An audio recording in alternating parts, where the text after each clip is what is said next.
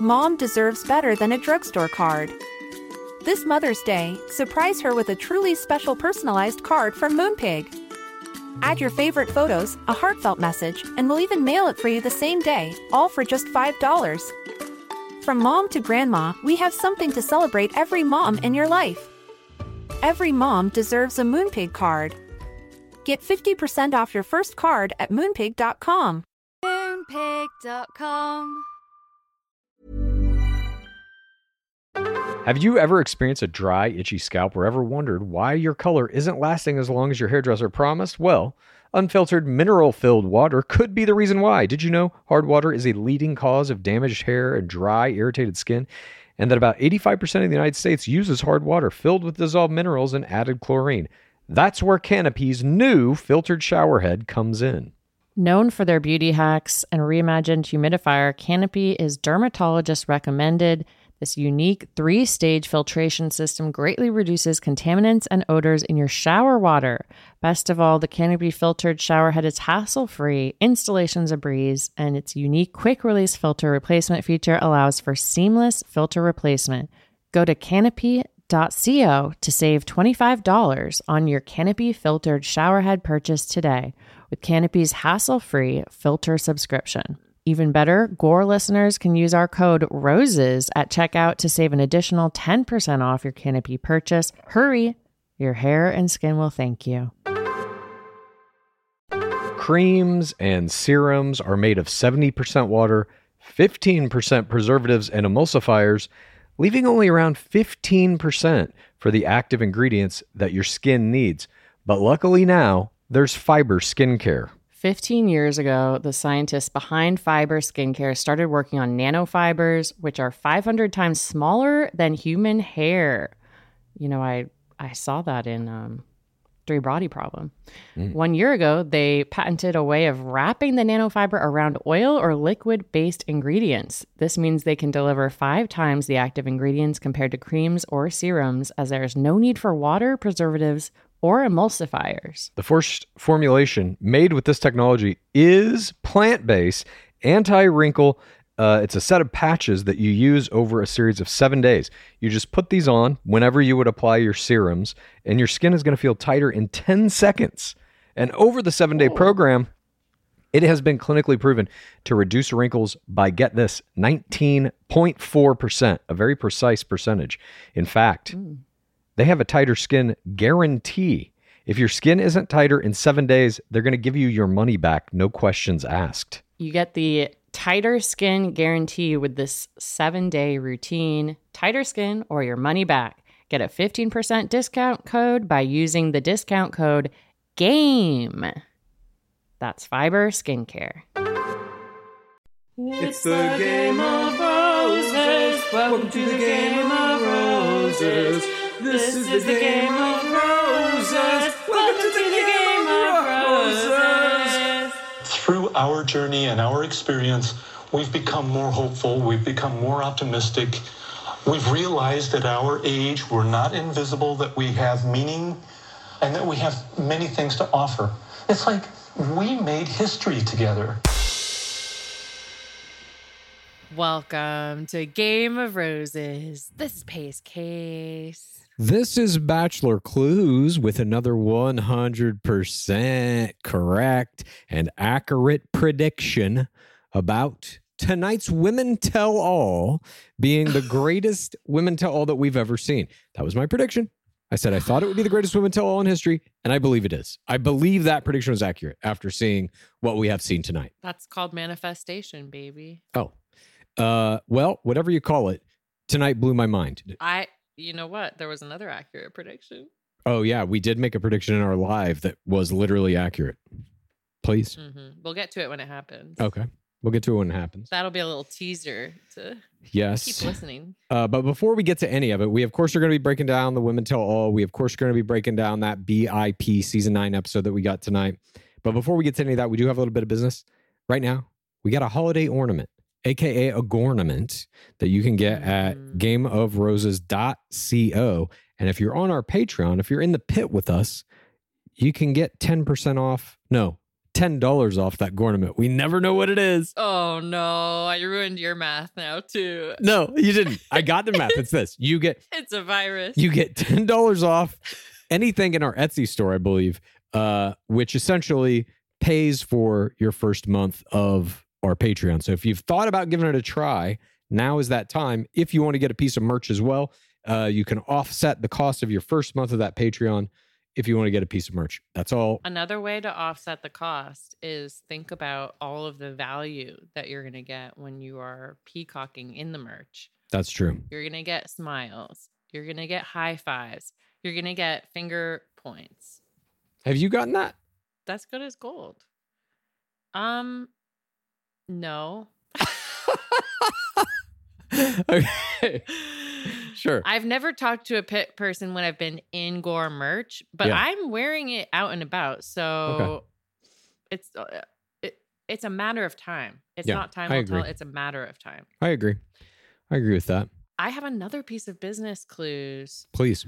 I've been remiss to give this piece of business for a few weeks now, but we have new seasons on HBO Max. We are doing Gilded Age Season 2 and The Fall of the House of Usher. Nice. On Netflix. Gilded Age is on HBO Max. Max now. Yeah, just Max.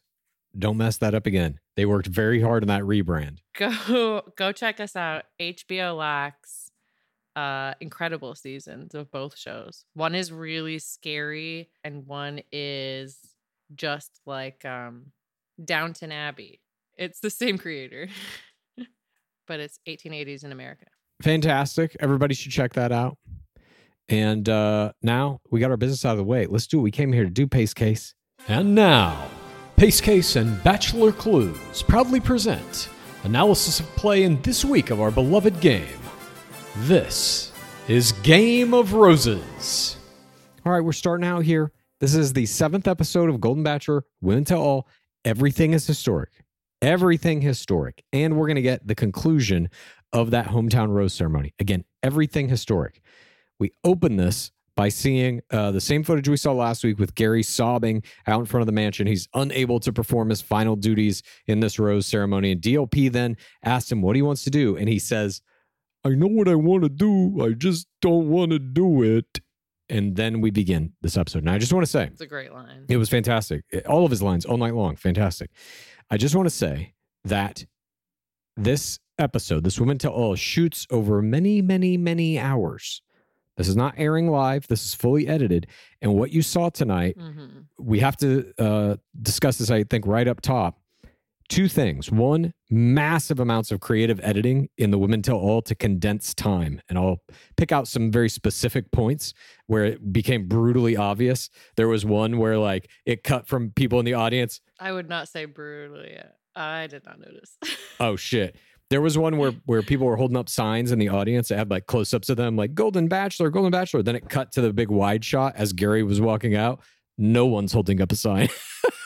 It was like clearly footage that they had shot before and they're just cutting it in. Whatever, fine. Also, we have to note that Golden Bachelor went longer than an hour. It was about an hour and 10, 15 minutes. That did cause me to panic because I couldn't start watching it right when I thought it had ended airing, which was very dramatic. 14 extra minutes, 15 extra minutes? Something like that. And so this is a decision made at the network level. ABC says, let's see if we can start giving you a little more Golden and a little less Paradise. Paradise was not a 2-hour episode. We're going to shower a little Golden, a little sprinkle. They made the decision at the network level to say, let's get rid of a little bit of Paradise and move it over to Golden Bachelor. This is a slow move. It was experimental. Did you miss it from Paradise? Hell no. No one did. You could have given me 3 hours of this Women Tell All. I would have been fine with that. Oh my God, I know. I don't think anyone cared that Paradise was gone. I mean, we'll get to Paradise.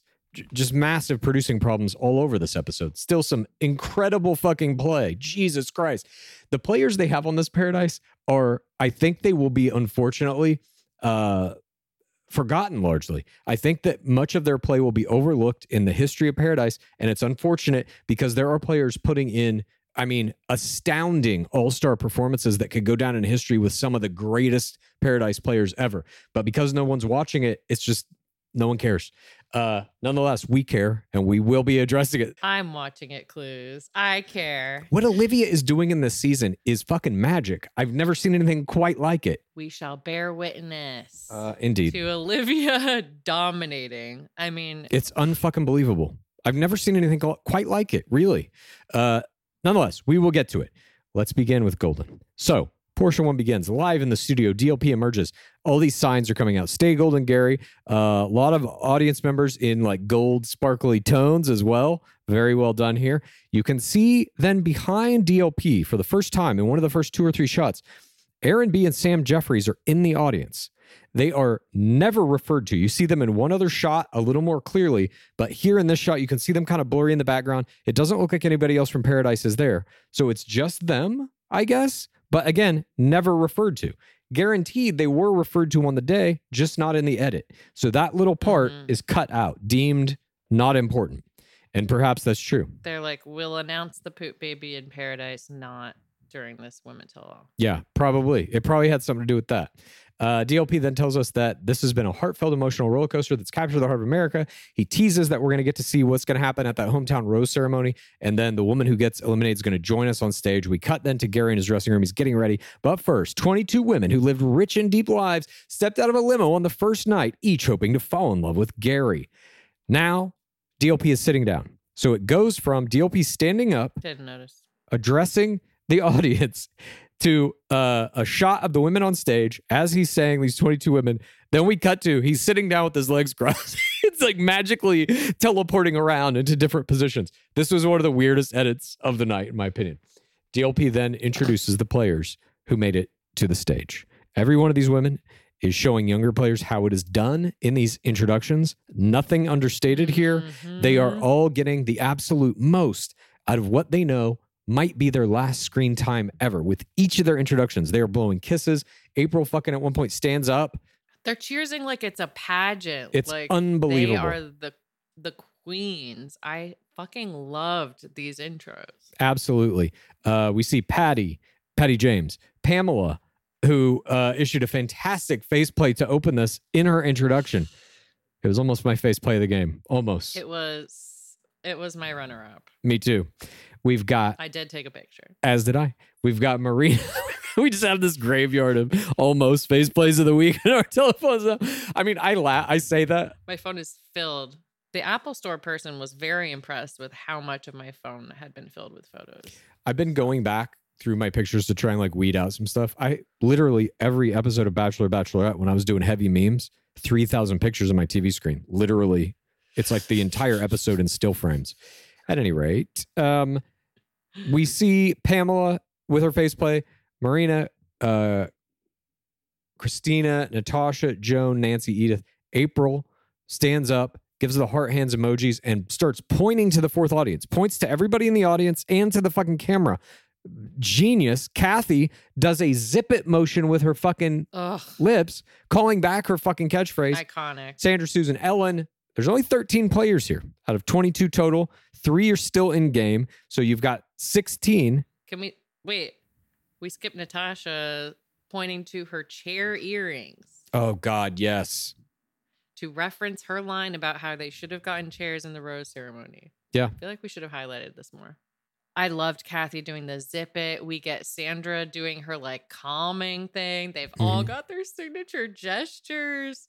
I did think, okay, Ellen not doing a pickleball swing for her opening was my error of the game. Oh, my God. Okay. Felt like such a missed opportunity. Yeah. I found no errors here. Later, I'm going to be giving my first anti-error acknowledgement play. And that's it blew a my play mind. of the game. No, I had a different play of the game. The opposite of an error is a play of the game. Agree to disagree. So Okay. only 13 players here made it to the final stage. And we don't know what happened to the other ones. Like I said, there are 3 players still in the game, but there are 4 players who were not present here who I can't even tell you who they were, but I can tell you who one was. who's that? Sweet Nums' best friend, Renee. Oh, right. Yeah, interesting. I wonder why. Justice for Renee. We'll never know. But DLP then throws to Sandra. She leads everybody in her deep breath fuck it meditation. Then he intros the recap reel. This recap reel is usually boring as hell, but this is just as good the second time as it was the first to see all this. It starts on Kathy's villain edit. Her head is in the box, hiding in shame. She's like, oh no, you can already tell she's setting up an apology redemption here, and we're going to get that later. And it ends with this kind of sense of support sisterhood montage. So we're beginning this on a high note. We're feeling good. We're remembering like, fuck, the season has been great. Back to the studio, DLP throws to Susan for what it was like for the first question of the night. All women tell all men tell is open with this. DLP will throw to one player and say, what was it like on night one? She got the DLP. Yeah. The Dark Lord's preference. Yeah. And she leads with a fucking dick joke. Home run. She says, my son was so upset with me saying the whole thing about 6 inches. I should have said 8. It's a home run. Roller skates. This is your leadoff batter. Fucking first pitch, fastball, right down the center of the plate. Boom. 450-foot home run. Susan was a star in this episode. Unbelievable. Absolutely. And let me tell you something. As I'm watching this, and I'm thinking to myself, how do you get these players into Paradise? Because you need them in Paradise. Clearly now the network realizes that. They're starting to give time from Paradise to Golden. Why not give players from Golden to Paradise? Next year, you have Susan, you have Kathy, maybe Ellen, maybe Sandra would be good. Natasha would be good. You just have them in Paradise. They don't have to date, or maybe they will, but they don't have to. They can just be there sipping fucking drinks and doing the colorful narration for everybody. Because the colorful narration... They're the bartenders. Could be the bartenders, but I wouldn't even relegate them to that. I would have them out amongst the players, interacting with them and shit. I think you could have a small group of Golden players from this season in Paradise. And again, they're not like there to get roses and shit. They're just there to provide commentary, advice. Here's what you should do in this situation. Here's what you do in this situation. And then maybe you do get somebody like a Braden Bowers. Why don't they get to date? They can, certainly. I think it's on the table. I'm just saying that they wouldn't have to be. You don't think they should do a separate Golden Sand? Well, that requires you to go through a whole season of Golden Bachelorette, pick those guys out. Mm-hmm. I guess you could. I guess you could wait for it. But then it's like, you're going to air Golden Paradise at the same time as regular Paradise? We should keep up with these characters. Yes. I think you can insert them into other franchise shows in ways that don't necessarily mean they have to date the younger players. And I'm fine if that happens. I'm just saying it doesn't necessarily have to be the case. You can have these players still in your franchise shows in other capacities. Yeah. They absolutely should, because literally half of them are stars. Exactly. One such star is April. DLP asked her about kissing, knowing her grandchildren are watching. Nancy says her kids got a new perspective, seeing her as a single woman instead of a mom. And DLP gives Sandra his play of the entire tournament, her IFI in the pickleball tournament. No. Diving into the crowd. Oh, I thought you were talking about April's IFI. Sorry. Yeah, that was my play of the game. Sandra diving into the crowd on that pickleball thing. And then right after that, I want to say April's was mine. I think it was. After that, he brings up April's IFI, and we now get that about half the players knew it was fake, half did not. Half are learning there on the stage that she completely faked this. And then DLP goes right for it. The Teresa-Kathy rivalry. This was kind of the biggest, or I should say the closest they got to like a true villain edit this season was out of this rivalry. And Kathy says, in the moment, they're all dating one man, and I'm a straight shooter. And Susan says, yep, and you got a big heart. She jumps in here to back her up. Susan's jumping in left and right. Susan is a part of every conversation. I loved it. But it also was like not just to be in the conversation. it was to say, we're all sisters here. I got your back. I know they gave you kind of a villain edit, but you got a big heart, and I want everybody to know that. It's this, and Golden Bachelor's doing this better than any show ever has in this franchise.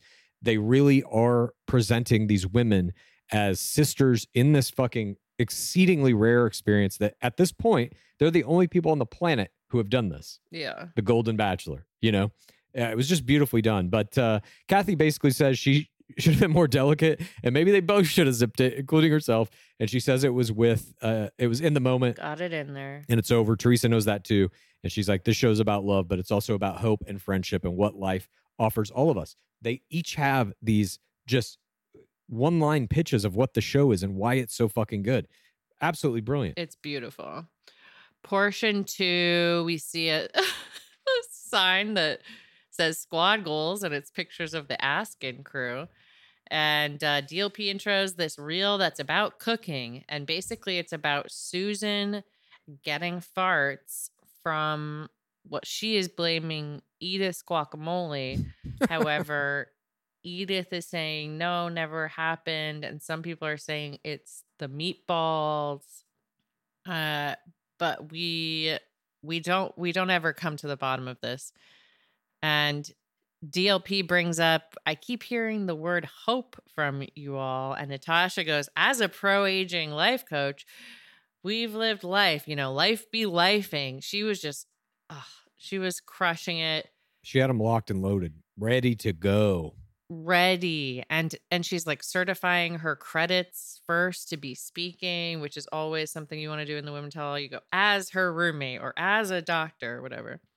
Marina gives this 22 to 102 women are powerful. And DLP says, Susan, I have something especially for you. And it is this Kris Jenner video where Kris is basically saying, I love you, Susan. You nailed it, doll. And Kris Jenner was my Jorge Moreno bystander of the week.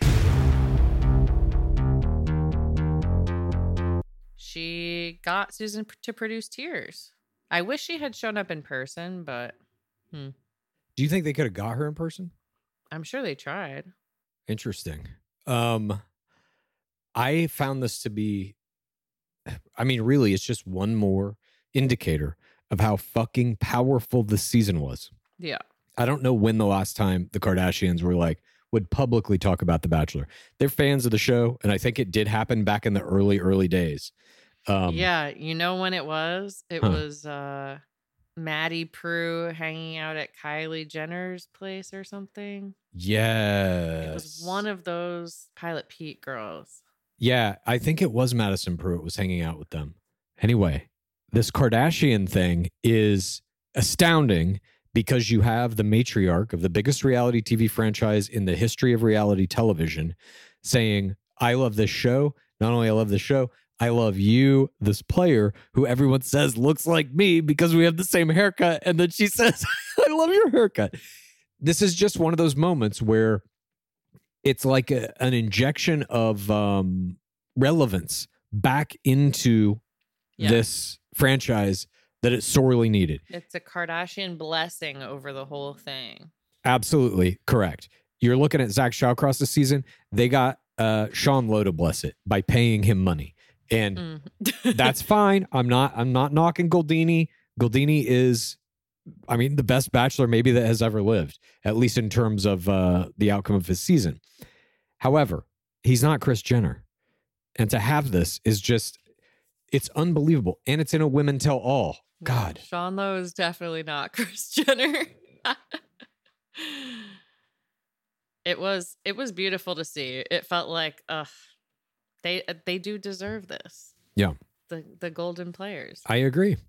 DLP then teases a Joan Vassos hot seat coming up in portion 3, and he does bring her up, and we get the Vassos reel. We see everything she did in the game, and then Vassos has a little minor tear play when we come back to the studio. Not sobbing. We saw some bigger tears come later, but Joan basically says she had unfinished business because she had to leave early, obviously, because her daughter had postpartum depression. Everything is fine now, she assures us. But Gary was exactly as she thought he'd be, she says, understanding. She saw a glimpse of one more great thing about him, and she left feeling for the first time that she saw a future with somebody. DLP then asked her if she stayed, she thinks it might have worked out. And she says, yeah, they had a chance. She says he looked at me and saw her, and society makes older women feel like they are in the back seat to the next generation, but he didn't make her feel that way. And she thought a few times that maybe she would come home and find him sitting there on her front porch waiting. God, that's rough.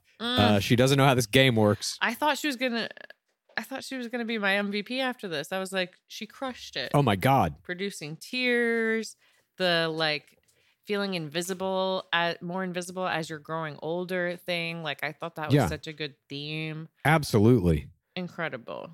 It really is, like, as corny as this may fucking sound, reality television does have the power to like shift things in our culture. And I think this actually is going to do that a little bit for older people. I think it already has started. Yeah. I mean, they've become stars, you know? I've talked to so many people who have talked about how this has affected how they see like aging and dating. And yes, absolutely. And I like at its best, that's what reality TV does. It changes society in a positive way, if possible. You know what I mean? I know there's a lot of bad shit. Launches the conversation. Yeah. And it's just like, I think it's important to remember that. There's a lot of bad stuff in reality TV, and I do think that it has, in some cases, negative impact on society at large. But here, I don't think that's the case. I think this show really is overall incredibly positive. I agree. Portion 4, DLP reminds us about that there were our final 3 that's coming later, and Ellen gets the second heartbreak hot seat. There's a sign that says, Ellen, can my grandpa take you out to dinner? And we see her heartbreak reel. And DLP says, all of Bachelor Nation was pulling for your happiness. And she talks about one of the most emotional times of her life. She loved the way he treated her. And DLP brings up her love level 3. And she has gratitude for Gary, knowing she's worthy. She says, I can't wait to get started. And then we talk about Roberta. And, oh, God. Ellen says she couldn't wait to watch the first episode with Roberta. And when she got back from filming, she was in a semi-coma. And she finally said, I don't want you to suffer. And then she said, we're going to watch the show just from different places. And I started sobbing. This PTC was a poem. It was my play of the game, and it was perfectly done. Obviously, this is tragic and a horribly sad story. But the way she tells it not only develops sympathy, Roberta was already a part of her story from night 1. And now she's concluding that story here. And she's talking about how they were sisters. The line about we're going to watch the show just from different places. She then relates it all back to the show you're watching. I just don't know that there can be a PTC like this ever again. It was incredible. Like, I don't even know how really to describe it. And everybody in that audience produces tear play from this. I imagine everybody at home watching did as well. It was just staggeringly powerful. Pace case. Confirmed. I texted with my friend who I used to watch it with when we were in like middle school and high school together. And she sent me a picture of herself crying. I'm telling you. About Roberta. This was one of our predictions when we were talking about Golden Bachelor coming out, was that the PTCs were going to be unlike anything we've ever seen. And I think that has borne out to be exactly true. I mean, this shit is just like, when people are like at that phase of their life, everything is just like more important, more serious, you know? Yeah, this was It's also like, this is going to sound corny, but it's like, The Bachelor doesn't just make the relationships that are on the show. It makes relationships between people who bond over watching the show, which is like how we became friends. Absolutely. That's us. Yes, exactly. Yeah. Without this show, we have never talked to each other about The Bachelor. Can you imagine that? Can you imagine? Can you imagine if like The Bachelor just never came up in that writer's room? It's so fucking crazy. No. Well, honestly, I brought it up in every workplace that I No, I know. I was know. in, so I can't picture that. Impossible. But yes. Same, what you're and I understand, but you know what I mean. If for some reason it just hadn't happened, Yes. But no, you're right. Maybe it had to have happened. That's the dark energy of the pit. Some of my closest friends, we are talking about Housewives, Vanderpump, etc. constantly. Absolutely. And when I meet someone at a party and they speak that language, I feel instantly like we're best friends. So I at least feel instantly like, oh, I can talk to this person for 7 hours. Just like, I don't have to now entertain the idea that I'm having fun at this party. I can just corner this person and it'll be fine. They bring out the Bachelor. You start a timer on your watch, and 7 hours starts now. Yeah. Basically, at any rate, fantastic PTC here. For these reasons, Ellen's Roberta PTC was also my play of the game. I was literally sobbing. I could not keep watching. Yeah. DLP was fucking crying. Oh, I wrote that here. DLP tears. Dark We haven't written that before. tears. Dark tears. Did DLH ever produce real tears? You know when he produced tears? It was at the... What, the montage for him? Yes, it was at the season 23 3-hour premiere. They said if this... We're sending out an Instagram post. If this post, it was live. If this post gets 10,000 likes, we'll show you extra footage. Then it, in quotes, got 10,000 likes. And then the extra footage was this like career montage of Dark Lord Harrison. It was just like a tribute to him. And that made him shed tears. See, they've been tricking us like they did with the cruise ship things for so long. Yeah. At any rate, we move on. DLP produces these tears and then... Then Roberta's daughter Courtney is there, and Courtney says, "Thanks for showing us what true friendship and loyalty look like. You were the best friend you could have asked for, and you deserve to find love in the world." I cannot even describe this. Yeah. Courtney. It was so good and powerful, and like, obviously this is the best woman tell all ever. Absolutely. Roberta's daughter Courtney was my... Jorge Moreno, bystander of the week. It was just another piece of this, and this is producerial. It really, to me, looked like Ellen didn't even realize she was there. I don't know if Ellen was acting. It seemed like genuine surprise to me. Oh, I don't know. At any rate, a great decision to have her there, and a great decision to include this in the edit, obviously. Yes. It's again with the whole sisterhood thing, his sisterhood theme, which I love. It was like a perfect segment of a tell-all. Literally perfect. This is like the bar. If you're going to produce a segment for a tell-all, this is, in my opinion, the highest level of that we've ever seen. We get the next portion. Couple Gary signs. When Gary cries, we all cry. And we get Gary chants. And Gary comes out for the third hot seat. He says, "I haven't had a heart attack yet." Sorry. This is where they cut those signs. There are a bunch of people holding up those signs you're talking about. Then the very next cut, it goes from somebody holding a sign up to the very next cut is a wide shot of the entire audience. And everybody's just sitting there with no signs, standing as Gary's coming out. Thank you. Yeah. Sir, ma'am. Yes. Yes. This is a win. It's not. It's the pit. This is what we do. I haven't done it in so long. I was so good. If I can't fucking scrutinize the edit, then I can't watch a TV show. All right.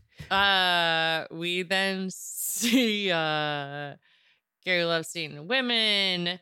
Marina says, "Are there any more men in Indiana like yourself?" And Sandra says, "You made me more motivated to find my guy." Joan wishes the best for him. And Alan says, thank you for making me feel like a princess and confidence to find love. And Gary says, you have that huge smile and you represent the thinking of women that we've become more hopeful and optimistic and not invisible. And we have made history together. So much to be proud of. Chills. I just wrote in all caps, correct. That's what this is. It is fucking history. And everybody involved in it, I think, has so much to be proud of. I literally don't think, and I don't know what the finale is going to be. Almost doesn't matter to me. What has been turned in so far this season, and again, we're 2 episodes left, has been incredible. Yeah. Almost no missteps. And even the ones that are like forgivable. They're not like that bad. It's like, in my opinion. What do you mean? Alan not doing the pickleball gesture? Oh, sorry. I forgot about that. Yeah. This is like season 18 of The Bachelor all over again. I just think that it's so well done. And the fact that your lead recognizes it is historic and then puts that into the document itself, there's like a self-awareness of all of these players about what this show is and that they're on a show that is done in a way that doesn't break 4TRR. It actually helps it. It's like acknowledging that this is a real moment for these people coming into this brand new thing. Gary knows that this entire franchise is riding on his shoulders. He's fucking aware of that. All of these women are like, this is fucking crazy. I can't believe I'm feeling these feelings. It just kind of like, to me, reset the 4TRR-ness of the show, because by season, we're coming up season 28 of Bachelor, coming up season 21 of Bachelorette. There ain't no realness in any of that. We all know they're acting. We all know they're playing a game. Do you think it's possible to have a 4TRR season of young people? I think yes.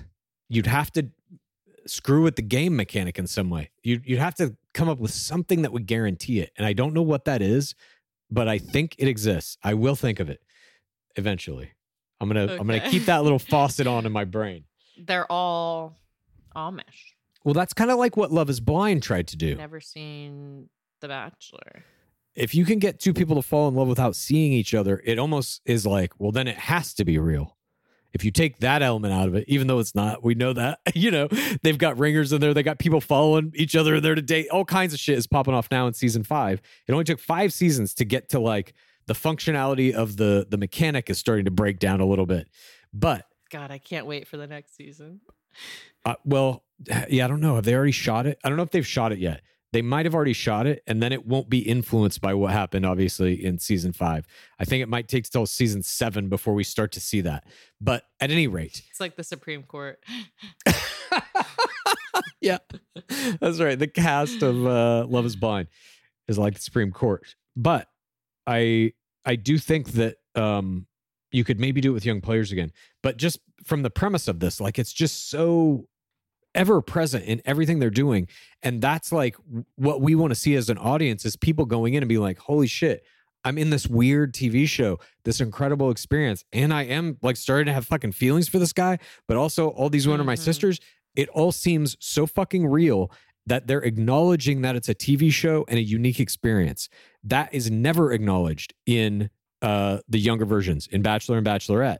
In fact, if you acknowledge it as a player, you're seen as for the wrong reasons. She's talking about how she's just on here for a TV show. And I think if they leaned more heavily into that, let players have open conversations about the fact that they're in a TV show, I think that would help the 4TRR of it. I do. At any rate. I think you also, at least for Bachelor in Paradise, once players get off Bachelor or Bachelorette, you isolate them and lock them up until Bachelor in Paradise films. I think that's the wrongful imprisonment lawsuit that Love is Blind is now facing that you're talking about. I don't know if you can do Look, that. I thought we were just spitballing. Yeah. I'm not saying kidnap anyone. Okay, just to be sure. All right, so back in the studio, we get DLP. Oh, sorry, DLP at the end of that teases that DLP asks, sorry, I'm just going back to my notes now. I got so riled up about that. DLP asks him about leaving the hometown, and Gary says he had more than one emotional reaction. He had a physical reaction that felt like an elephant sitting on his chest when he walked out of the rose ceremony. Sorry, the hometown rose ceremony. And then DLP teases the next portion is going to be the conclusion of that rose ceremony and the hot seat with the women, or with the woman that he's going to reject. Then we're back in the studio. Gary, DLP tells us Gary had to go backstage. He's going to come out and join us in a few minutes. That's so that we can get this cliffhanger, and then we're going to get a hot seat with the person he rejects. So we're back now in the document. Gary's doubled over. Faith ITM's nervous. She wants to be confident, but her stomach's doing somersaults. Gary tells DLP he knows what he wants to do. He just doesn't want to do it. That's the thing we open the show with. Again, they're waiting until basically the beginning of the third act to show us the cliffhanger that they open it with. Just really brilliantly done all season. Faith gets another ITM about the dual love level 4 and how it made her feel on top of the world, but she's scared of what she could lose here. She doesn't just stop loving somebody that she's loved. He comes back to the rose ceremony, says it's really tough, picks up that final rose. 30 seconds here of dramatic cutting. 30 seconds. And it fucking worked. I was biting my nails in every one of the seconds. Usually in a rose ceremony, I'm like, Jesus Christ, get to it. The shit felt real. His decision felt hard. Their investment in him felt real. He was like dry heaving. Unbelievable. So he returns, says really tough, picks up that rose, the dramatic cutting, and then we get Teresa. I would not have guessed this. Teresa gets the second rose. No, I did not anticipate this at all. He had love level forward, both Faith and FEMA. So I was shocked. I was too. Yeah. Goodbye to Faith. It was absolutely mind-blowing to me. I thought for sure it was going to be FEMA and Faith riding this one out to the finals. I just didn't see this coming. I really, truly did not. Which, again, is great editing, great producing. Yeah. They did a good job. Yeah, exactly. And Faith produces tears. We're seeing her in the emotions box watching this breakup. She ITMs that she saw hope in her son's eyes, that they wouldn't worry about her so much. Oh. Crushing. Brutal. Now, that is the type of shit I'm saying. This happens on Bachelor. Let's say, right? This is your third place person going home. I was really feeling something for him. And I just, I know my person's out there and this just wasn't it. And this taught me, that I can feel love. That's all you're getting. This is, I saw hope in my son's eyes. That line carries a little more fucking weight. You know what I mean? It's crushing. I feel ill thinking about it. Yes. God damn it. Yes. It's just so good. I mean, the drama, the emotional impact, even the phrases they're turning are just like, they're 10 times stronger than like a regular Bachelor or Bachelorette season, I feel like. At any rate, we go to the dumping bench. Gary he says, it was so nice to see you in your element with your family. And she says some piece of her thought it could work out. And he says, it's been a joy getting to know you and you have a good heart.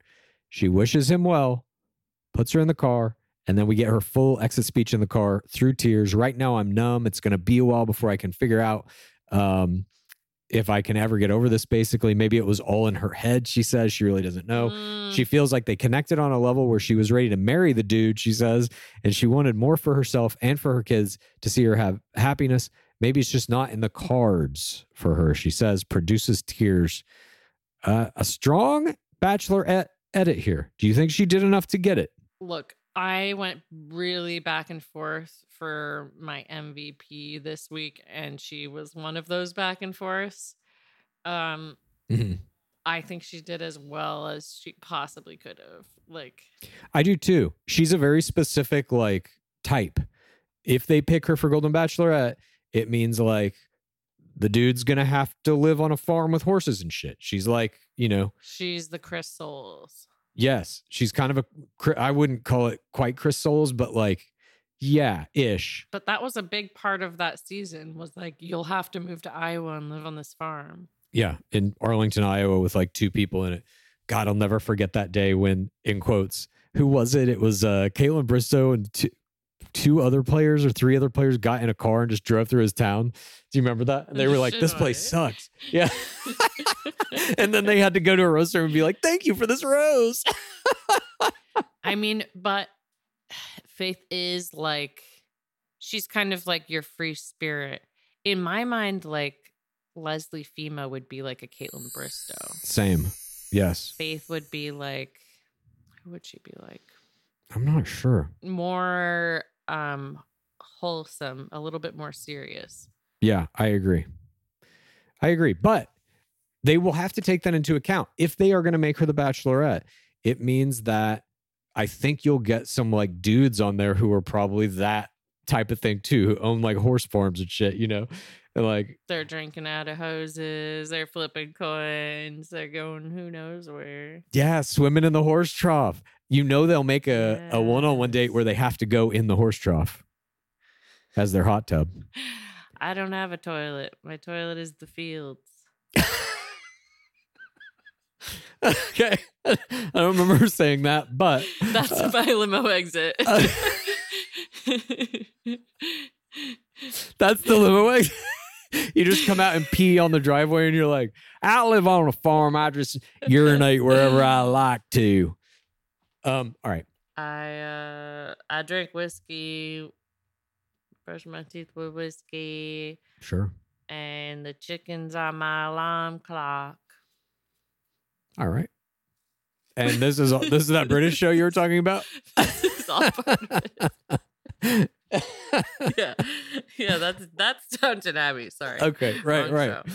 So back to the studio, we get this fourth hot seat. Faith is there, having just been dumped and having just been forced to watch it back. Tears, of course, streaming down her face. All the players are STCOing her. We love you, Faith. They're all saying and giving her the heart hands emojis. That is that sisterhood. This was a play akin to, if you'll remember, at the after the final rose of Bachelor. Season 22, Ari Lyondike has just taken his second choice for wife, Lauren Burnham, on a phone call and has dumped Becca Kufrin. And you got to see Becca and her squad literally on the couch together. They were all STCOing her, including Becca Martinez, of course, superstar player that season. At any rate. Of course. The amount of tear play Faith does here, I was really blown away by. She gets a dark tissue from DLP and DLP asked her, you were shocked, blindsided? She was like, oh, my poor family will be so sad for me. How did we go from up here to nothing? We come back. It's the heartbreak reunion hot seat. Faith and Gary, and they do this hug where they both sob. Jesus Christ. And for so long, tear play is like, it's a very unique thing. Not every player really can do it well. Most, I would say, don't even use it as like strong elements of their game. But the ones who do each have different styles. Take Ashley Iaconetti, for example. Everyone knows her tear play very well, I feel like. She did it in a comedic way. Like she would laugh through the tears sometimes and say funny shit while she was crying. Here, it's exactly the opposite. Faith is using this for maximum emotional gravitas and doing it very well. She goes, it's hard not to touch you. Sorry. When you walked me out, it was like a stranger, a complete disconnect. I had felt so great after hometowns. And Gary goes, it's not nothing. I told you love level 4. I did, and then I destroyed it. And we see her play this walls. She says, I had 30 years of walls and you broke them down and I felt safe. I would have been yours the rest of our lives. I hope I feel it again. I didn't care what would align. I feel like this is a reference to them not living in the same place. I was safe and wanted to be here. This 30-year wall play was my runner-up to play of the game. Jesus, same. A 30-year fucking wall. Like, you just don't get that type of shit in the regular Bachelor and Bachelorette. Not physically possible. Exactly. Most players are not alive long enough to have a 30-year wall. And Gary says, Gary then apologizes. He says, I wasn't able to express it, but I promised your family that I wouldn't break your heart. And I broke that promise. Oh, God. Gary recognizing his prior error of love level 4ing Faith in front of her family and now coming back, acknowledging it and trying to correct it was my error acknowledgement from a prior game, play of the game. Okay. I couldn't find any errors tonight. I'm sorry. I looked very hard. Maybe the pickleball thing, I'll give you that. But I do think that's, she wasn't really. No, I mean, that's more of a joke error. Yeah. But I agree with you. Joke or not, she should have done that. I totally agree with you. But thank you. Yeah. But this to me was the closest thing to an error, which is acknowledging an old error and then trying to correct the record, which I think he did a good job of, honestly. I think he did a great job. The whole thing came off for TRR. She says you're a beautiful soul, so he's redeemed in her eyes. They say they're better people for knowing each other. Faith says, I'll always love you, Gary. We go out on that. Oh, my God. Yeah. I just need all of these people to find love and update me. Mm-hmm. Please. I mean, it's going to be crushing when they pick one. I agree. To be Golden Bachelorette once they pick it up. This next portion is Gary on the hot seat. DLP then throws to a blooper reel. And this blooper reel's got some stuff in it. Okay. Normally the blooper reel is incredibly boring. You might get a funny little dance here or there. You get a lot of stuff on the set falling over and microphones falling over and bugs. Here, it immediately opens with Kathy saying to a producer in an ITM, you better make me get the rose, make a rose happen or fuck off. Huh? I'm immediately like, what? That's how they were talking to the producers? Terrifying. This is fucking amazing. Give me more. And then we see a bunch of people mispronouncing Gary's name is Jerry. We see Gary saying the word so a bunch. We see some wiener jokes. Some women are sitting down on the risers saying we should have chairs to be able to do this. Gary teases a group nap for everybody. Ellen admits to being the one who grabbed Gary's ass in some kind of a group scenario. We see then a tarantula crawling through the mansion. And this Villa de la Vina tarantula was my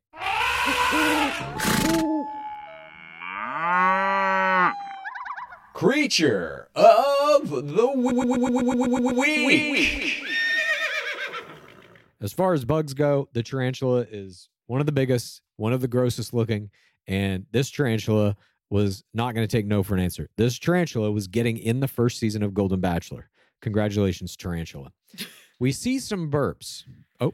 This tarantula that I didn't know could be near LA was also my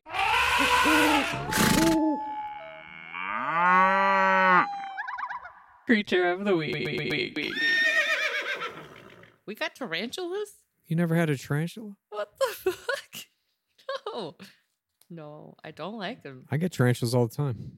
I don't like them. And this one went after FEMA. But this is Calabasas. This ain't really LA. That's you're a little more out in the mountains, out, surrounded by wilderness and shit. Desert. I don't really know where Calabasas is. Okay. You've been there. I know. I've been a lot of places.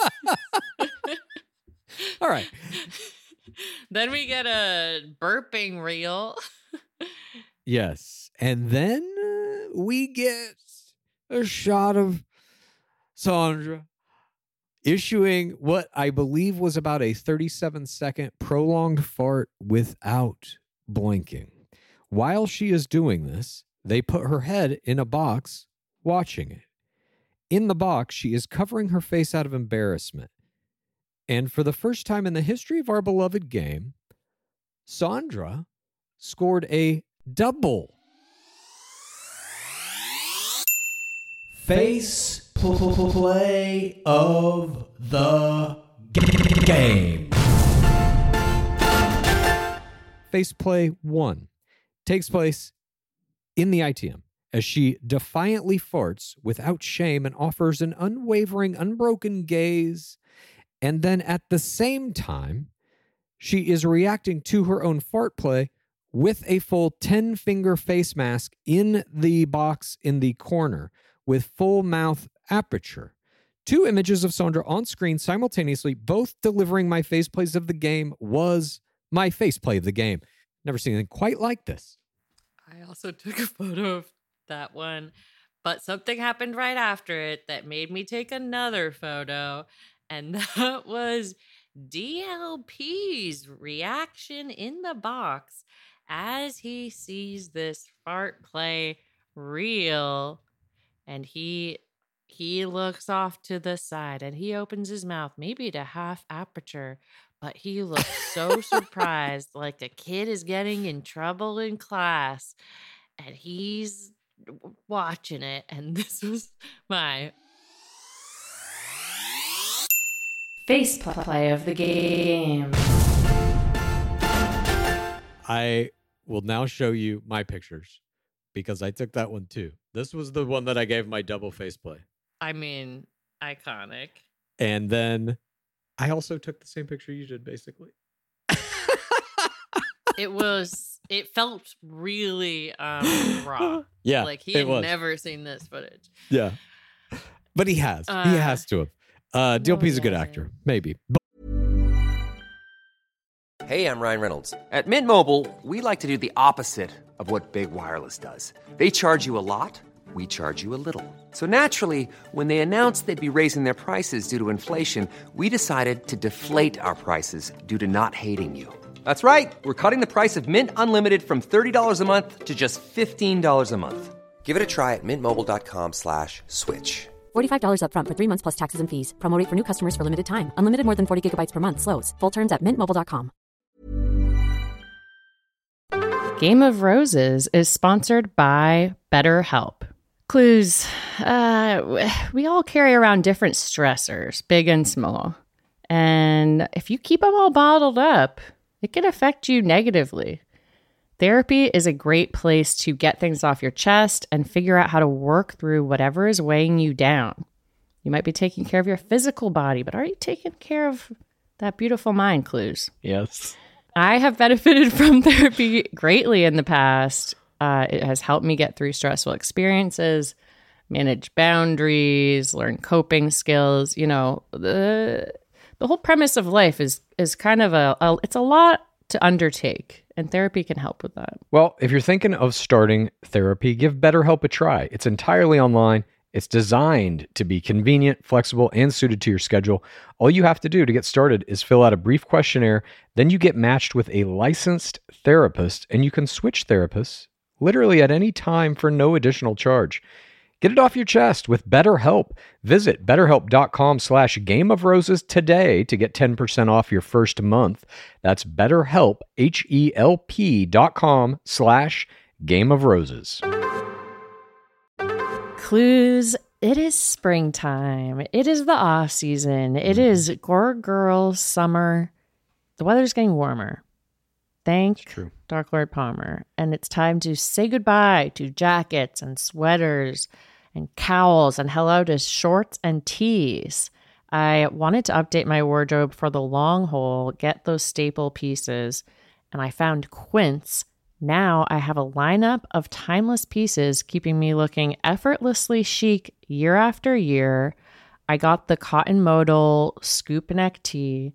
It is so cute. It is literally the first thing I reach for in my dresser when all my clothes are washed. You know those special items. If you are not like Clues, who only wears one outfit. I'm Quince head to toe at this point. I'm a Quince boy. I'm a Source boy, Quince boy. You got no idea. I'm wearing Quince t-shirts, Quince pants, Quince long sleeve t-shirts, Quince pants, Quince sweaters, Quince pants. I'm Quinced. Just call me Quinced. King Quinces. Okay. They call me. I love Quince. Okay, Quince. Get warm weather ready with Quince. Be a Quince king yourself or Quince queen. Go to quince.com/roses for free shipping on your order and 365-day returns. That's QUINCE.com/roses to get free shipping and 365-day returns. Quince.com/roses. But we get some more stuff here. Whipped cream play. Kathy falls down a bunch. We get some pickleball mishits. People making weird noises. Sandra does a boob play. Susan does a boob play. Best blooper reel of all time, I wrote at the end of it. Oh, the voluntary nudity play by Susan made me laugh my ass off. Yeah. We see this promo. Gary is love level 4ing Teresa in Costa Rica. There's fantasy suites. Gary loves pillow talk and not that people talk about knocking boots. He tells someone, I think you're the one. We see a bunch of precogs. We see a sister, I think, of Gary who has amazing face play. And we see him having the second worst feeling to his wife passing while filming this show. Oh, Don't like that. that's rough. No, but then DLP tells us, join us next week. Find out what's going to happen in the fantasy suite. We get some more chants of Gary. DLP gets in a final joke about the fantasy suites not being crossword puzzles and crocheting. Then on November 30th is the finale. So, at the very end of this also, DLP thanks all the players. Thank all you ladies for being here.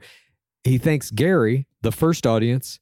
Then he thanks the fourth audience. And thanks to everybody out there. Da-da-da-da-da-da. He's thanking everyone here except the third audience, except the producers. Noted. But they do tell us that November 30th is the finale. And Gary says, hey, you did it. Good job, man, to DLP right when it finishes. Which Yes. is really cute. Yeah. Yeah, it was great. Just a great Women Tell All overall. I don't know what the exact schedule is. I believe there's one next week. Then they skip Thanksgiving, then the finale, right? I'm pretty sure that's the schedule. Who was your MVP? For her play of the game PTC and her, I was just sobbing the whole time she was on camera. Ellen was my MVP.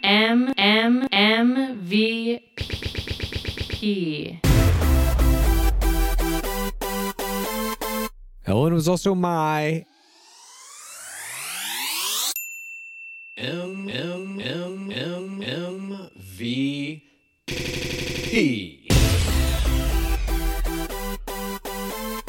For all the reasons you mentioned, I just don't believe that I have seen a PTC like that woven back into the show itself. And it's the whole reason she's on the show. And the line about we're going to watch the show together, still just from different places. All of that. Just never seen anything like it in the show ever, really. And I think that is an insanely high bar that is now set. Like I said, also that segment I felt was perfectly produced. So the producers presented her play correctly. It was just absolutely unbelievable. But what a great Women Tell All. I believe the best in history. And now we must move on to Bachelor in Paradise Season 9, Week 7. Here's to never being certain what the hell this place has to offer you and being thrown curveballs left and right, but continuing to swing at the hope that you hit something. We get this promo. Let's go. New hot threat player, Kat and Olivia. John Henry love triangle is teased. Olivia versus Kat rivalry. Aaron B analyzes the conclusion, which, by the way, again, Aaron B and Sam Jeffries were both at that Women Tell All.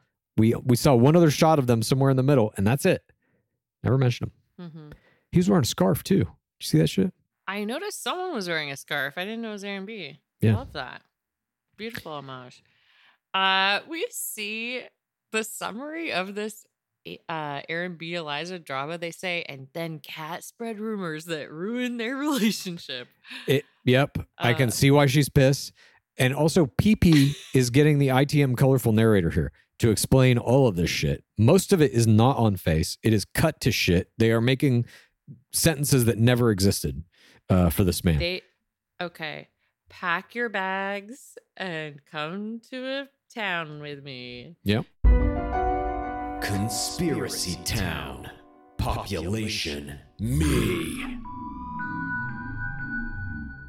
They do a chyron later in the episode for PP that says something like only person available to do the summaries or something like that. Did you see that? No, I did not, but sure.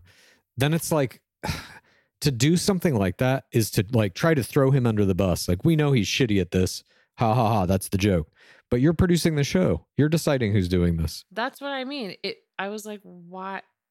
Why are you saying, look, we have a shitty, colorful narrator?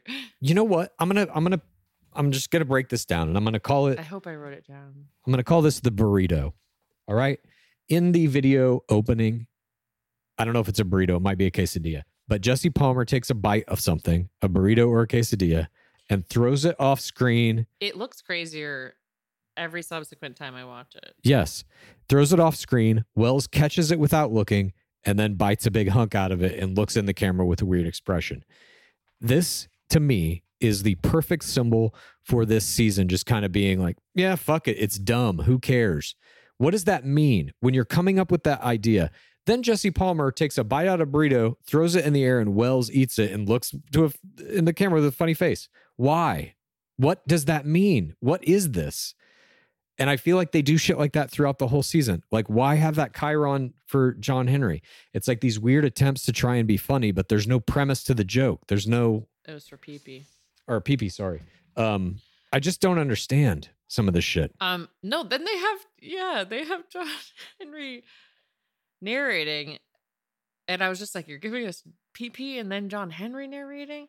It does. Oh, but that's what my conspiracy is. I think that they had them come back in and record all of these, and they were like, who has the cheapest day rate to narrate this? Okay, let's get PP. I 100%, I'm with you. I will buy this property.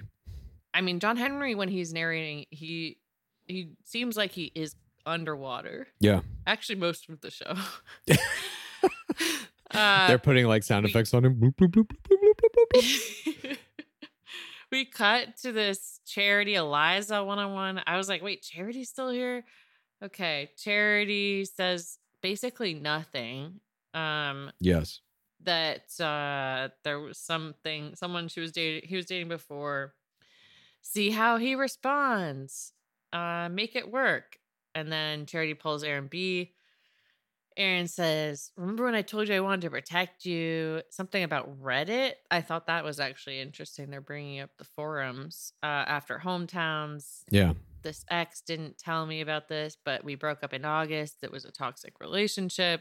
And Charity says, Eliza wants stability. You should commit. I'm rooting for you guys. And does good face play here. Basically telling him, you've got a crown coming in and being like, I'm going to give you your next play. All eggs her. Yeah. Brilliant. I did like that very much. And then Aaron B. ITMs that Charity told him to all eggs, and he was honored to get the advice, he says, as you should be. And he's trying to get engaged, and he wouldn't fight and be here still on the beach if he didn't feel that love. Portion 2 begins. Aaron B. and Eliza have this little conversation, and Olivia now gets the colorful narration ITM about their importance or about their relationship and the importance of this conversation. We see Wells telling a bunch of people how important the conversation is. Tanner gets a colorful narrative about it. Tyler and Avon are having a guy chat about it. It's like, I get it. It's important. Finally, we get the actual conversation. Eliza and Aaron B here.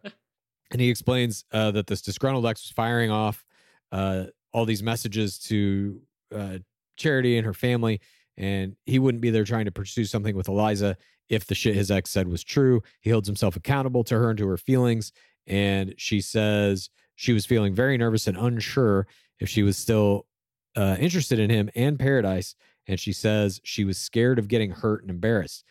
If he wants to do this, they have to communicate better, be on the same page. She believes him, and she's still very concerned and nervous, but she wants to take things slow, wants them both to sleep on it, have breakfast tomorrow. He says 100%, and then he rattles off her breakfast order, 2 bagels, eggs, and bacon.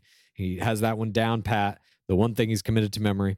And Charity then leaves the fucking beach and air kisses everyone. And I wrote a miniature paragraph here. Oh, God. I say, so this entire thing was orchestrated by the producers to sabotage Aaron B., and it had zero effect. And this is how they used Charity Lawson in Paradise.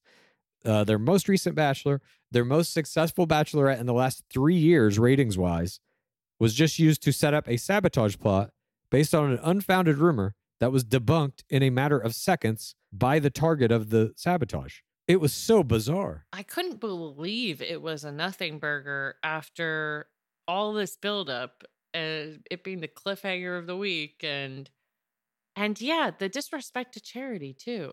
Not just the disrespect to Charity, the machination of this. Like, remember what they did with fucking Hannah Brown? come in. We're going to do a Circle Pain date and you're going to love it. It's going to be fun. And it was fun. I loved that fucking date. I loved seeing Hannah Brown, the beast, turn into a sand beast. I love the glee she had at seeing these people's misery. And it was just a very simple thing. You're going to host this fucking, it's not even a group date. It's just like they're all sitting around. You just go hang out with them and ask these funny questions. Perfect.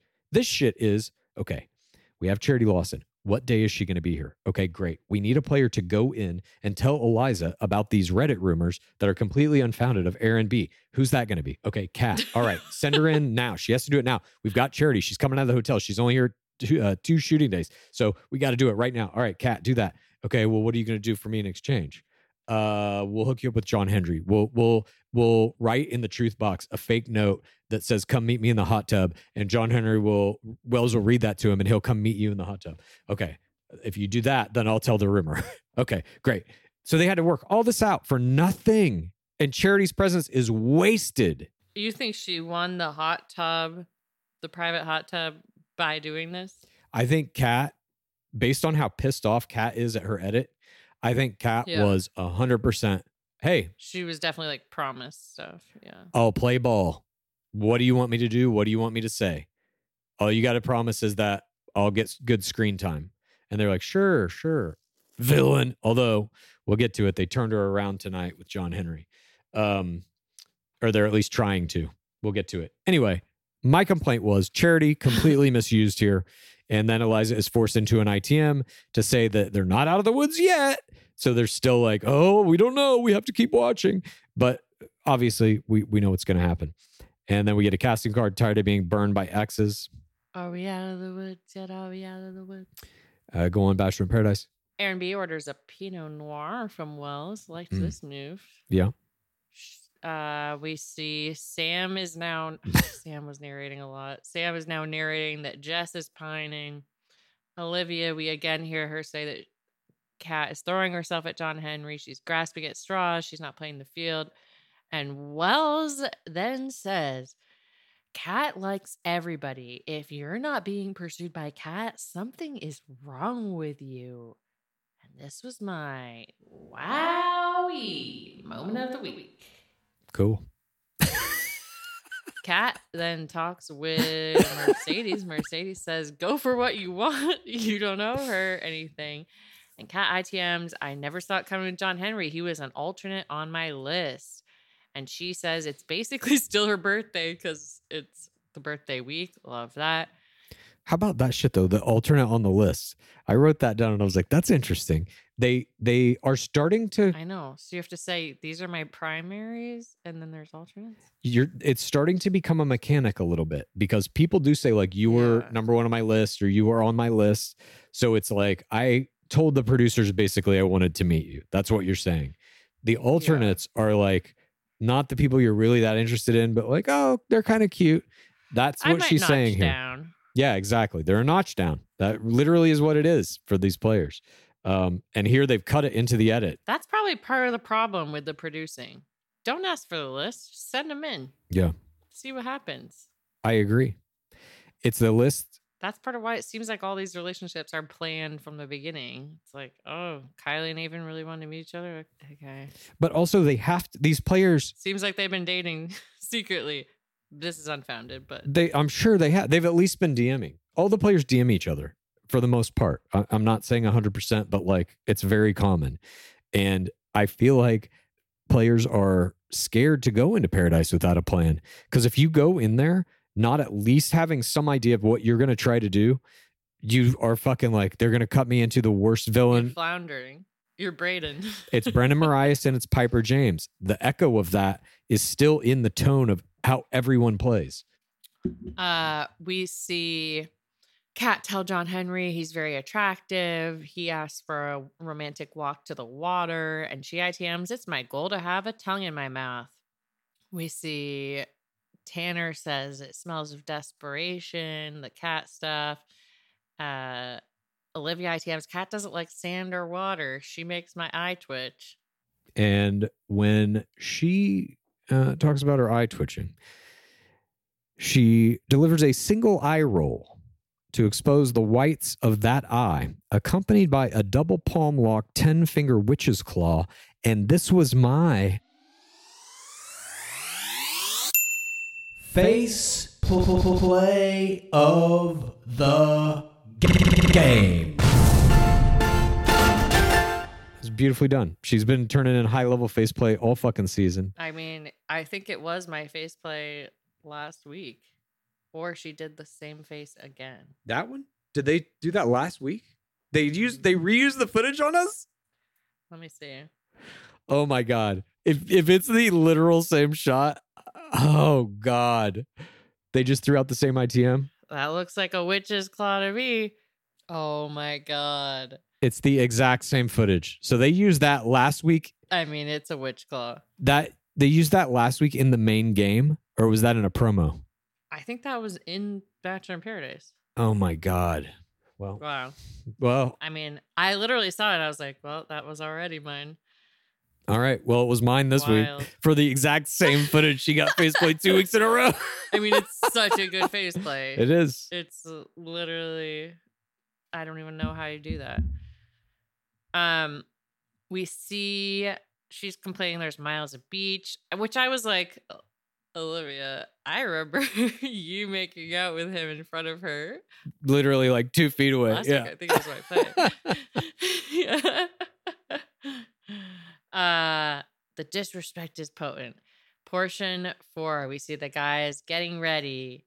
We see Eliza get this breakfast with a poem note that Aaron B wrote for her. Eliza sums it up. It's giving redemption. I loved this play.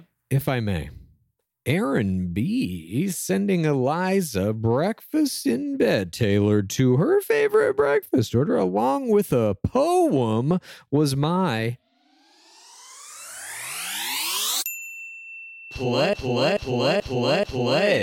of the game. He already all eggs, which was a fantastic play. This is how you elevate the all eggs. Okay, you all eggs. Now what are you going to do? I'm going to show you what that means. I know what your breakfast order is. I'm going to send it to your room so it's waiting when you wake up. And I'm going to let you know that I'm thinking about you. Not with even a note, a fucking poem. This is an homage to Ryan Sutter. Eliza, you're an amazing woman. The sweet to my savory, the German to my chocolate. But the way you make me feel, nothing will top it. Short, sweet, to the point, made her smile. She absolutely fucking loved it. Thank you, Ryan Sutter. This is your legacy. And thank you, Aaron B. Why didn't he have a bucket hat then? Maybe he does. He just wasn't wearing it. Or maybe he was wearing it while she read it. We'll never know. I did notice he had a referee's shirt at one point this episode. Oh, interesting. He's not afraid to be bold in his style. Sure. We see Olivia ITMing that she slept on last night's activities. Kat is in John Henry's face 25-8, she says, and it sucks. That was a good line. 3 girls are going home. Not her. She's here to stay and fight, and she will be putting in that work, she says. You're going to see it tonight. This is all in ITM. She is sitting 2 feet from a fucking producer just saying this straight into their face. I'm going to put in the work tonight. You're going to see it. These producers are like, keep her at all fucking costs. And we see what happens as a result at the end of this fucking episode. This was very Love Island for me. Like the term grafting, like I got to get my graft on, meaning like put in work, is very popular. We see at the beginning of this cocktail party, John Henry tells the boys, I don't know what I'm doing. DLP comes in with an announcement. Sam has pooped. Didn't need it. Congratulations. Didn't need it. You looking for a cut? There's a cut right there. 2 seconds. Just trim it out. Didn't need it. I did need it after he had done the announcement that she hadn't, because then I was worried.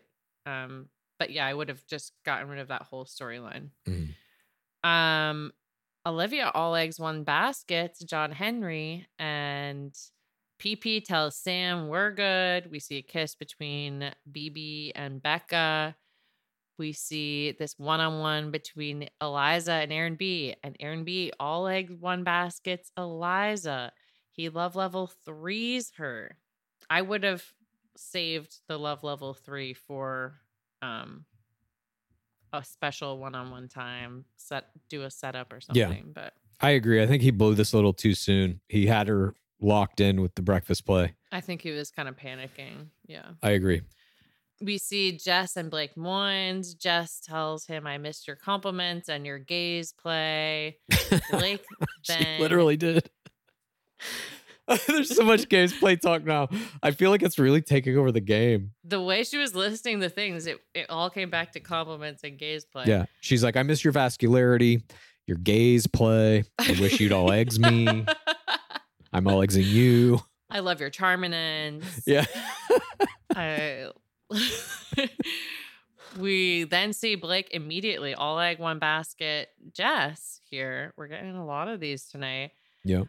Wells tells Genevieve to take some risks. The clock is ticking. I was like, there isn't a clock. We don't have that poop clock anymore. That's true. Portion 5 begins. Blake asks Tanner what he's thinking about, and PP gets a colorful narrator ITM that Tanner's the Bachelor VIP with a rose up for grabs, and then he goes through each of these players who doesn't have a secured rose. We just get long lists now in the colorful narration. It's like colorful narration should be reserved for funny shit. The relisting of like what couples are doing what. We're watching the show. We got it. Yeah. You don't need to have every player tell us. If your plot line is so confusing that you need someone completely narrating the show, like you're fucking up. And it's like, I feel like they felt like, the producers, didn't have enough footage to fill the time.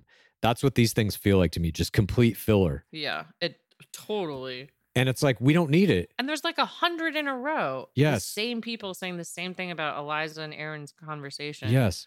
Do away with all of these colorful narrator ITMs unless they're super funny. And in that time, just give us extra footage of the shit, of the dates, of the whatever. That is what we want. That will let us get to know these players and give a shit about them. Please, I beg of you, don't let me sit through one more fucking ITM of like, well, this couple's together and this couple's together and this couple's together. They don't know where their roses are coming from, but there's a love triangle over here and there's still guys coming to the beach. Just show us that. Anyway. Tanner then does kiss play with Davia and then Genevieve and then Rachel Recchia. Now, if I can break some of this down, this conversation they have.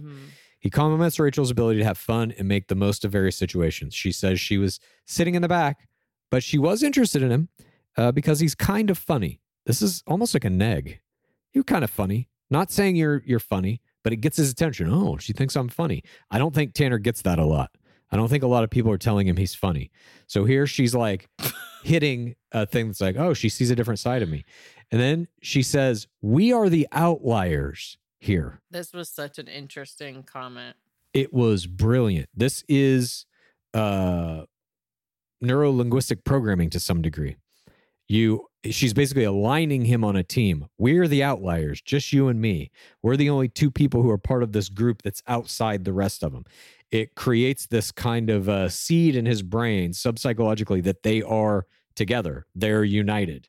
And then, of course, the makeout helps. We know on her season of Bachelor. Well, it was such a good kiss lead-in line. Yeah. I was just like, oh, Rachel Recchia is a professional chemistry player through and through. What do we do now? Well, I don't know. I guess we make out. It's like, yes, that's the path I've led you down. Conclude it. Brilliantly done. I love watching her play all the fucking time. Like, really, she is just one of those players who's like, she's massively underused on the season of Paradise, but god damn it, she's a good player. And I loved watching her just like twist this motherfucker up. She's getting that rose, period. I know. It was beautiful. Of course. I knew it as soon as she said that outliers line, and I was like, oh, she's into it. I was like, she's getting it. Creams and serums are made of 70% water, 15% preservatives and emulsifiers, leaving only around 15% for the active ingredients that your skin needs. But luckily now, there's Fiber Skincare. 15 years ago, the scientists behind Fiber Skincare started working on nanofibers, which are 500 times smaller than human hair. You know, I saw that in Three Body Problem. 1 year ago, they patented a way of wrapping the nanofiber around oil or liquid-based ingredients. This means they can deliver 5 times the active ingredients compared to creams or serums, as there is no need for water, preservatives, or emulsifiers. The first formulation made with this technology is plant-based, anti-wrinkle. It's a set of patches that you use over a series of 7 days. You just put these on whenever you would apply your serums, and your skin is going to feel tighter in 10 seconds. And over the 7-day program, it has been clinically proven to reduce wrinkles by, get this, 19.4%, a very precise percentage. In fact, they have a tighter skin guarantee.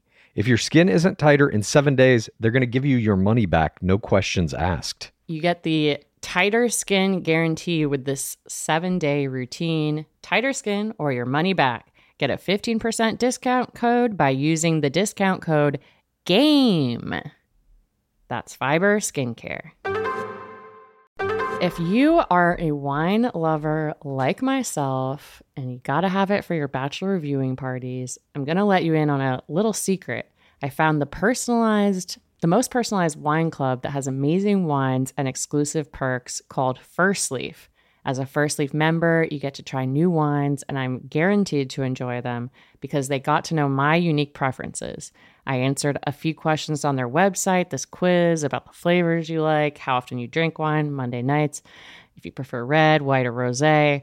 And based on these, it gives you this amazing selection of wines tailored just for you. And when you rate those wines, it gets even more tailored, a la, Netflix. Just play into the algorithm. My algorithm got me both rosé and white wine, my favorites, and they were so delicious, and I've gotten to enjoy them with many of my friends. Look, being part of the First Leaf Wine Club also has perks. As a member, you get access to their incredibly helpful wine concierge. So if you want wine pairing advice or you want to talk about the wines in your box, you can always talk to one of their experts. Plus, you get member-exclusive pricing. What's in the box? On every order. Join the club today and discover new wines you'll love with First Leaf. Go to tryfirstleaf.com/roses to get your first box. That's tryfirstleaf.com/roses. Tryfirstleaf.com/roses. Sweaters, candles, the dreaded bathrobe. Unfortunately, Mother's Day gifts can be a little predictable and boring.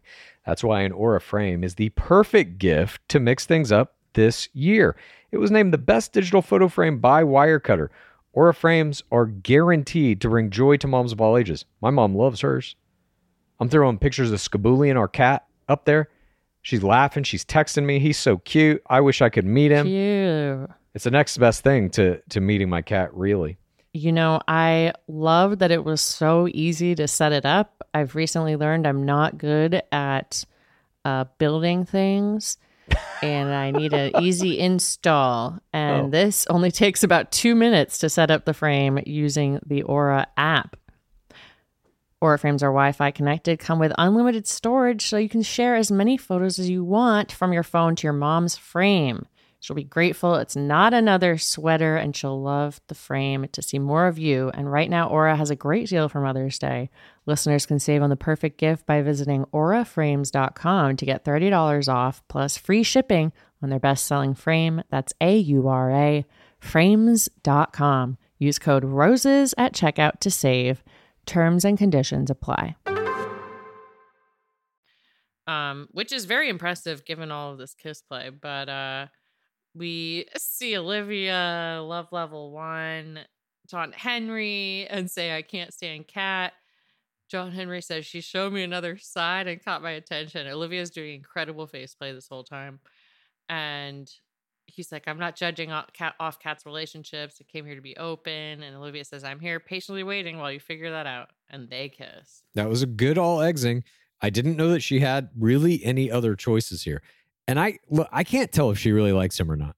I think maybe not. Maybe this is all for show. I have no idea. But she's playing it so well that I can't fall on the side of it all be completely fake.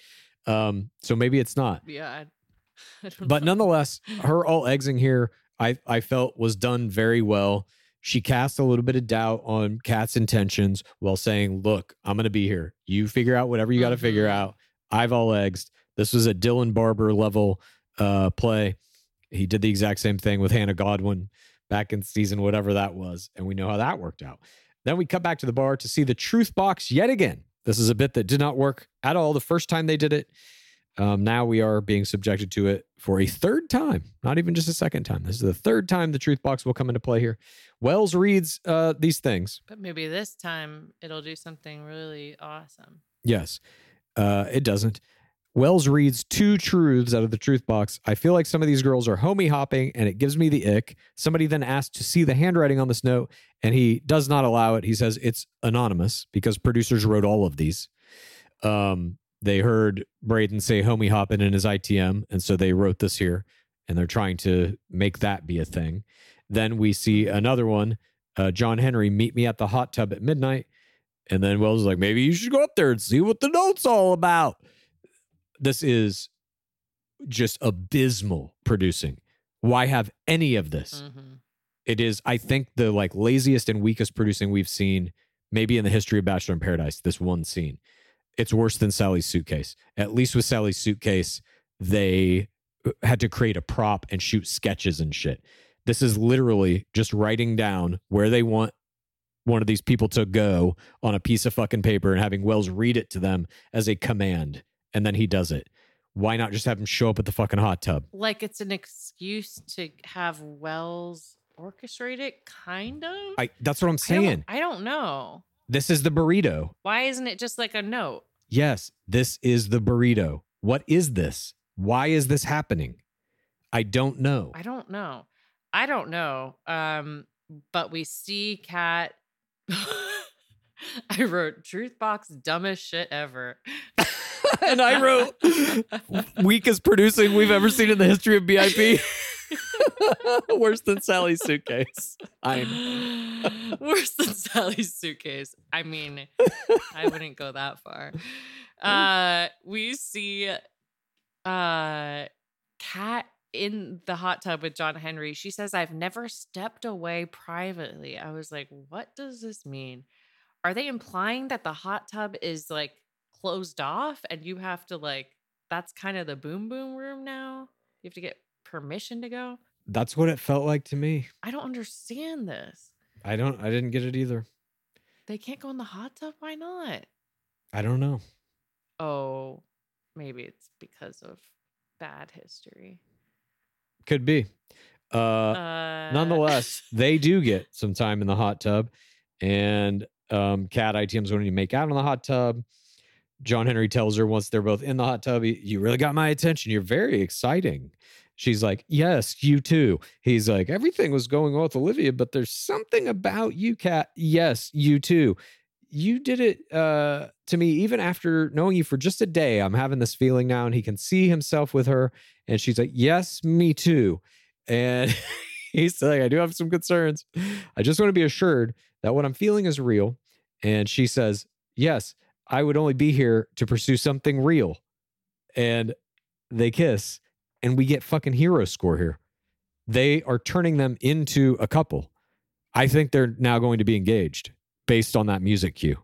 Kat scheduling with her wonderful third audience play, whatever she had to trade to get this private hot tub moment and crush this chemistry play was my play of the game. Olivia and John Henry, I would say, was the much more solid thing. So her going into that situation and pulling him away from Olivia, I think, was a pretty high level of difficulty. And I agree. Yeah, I thought it was very impressive. But at what cost? At what cost?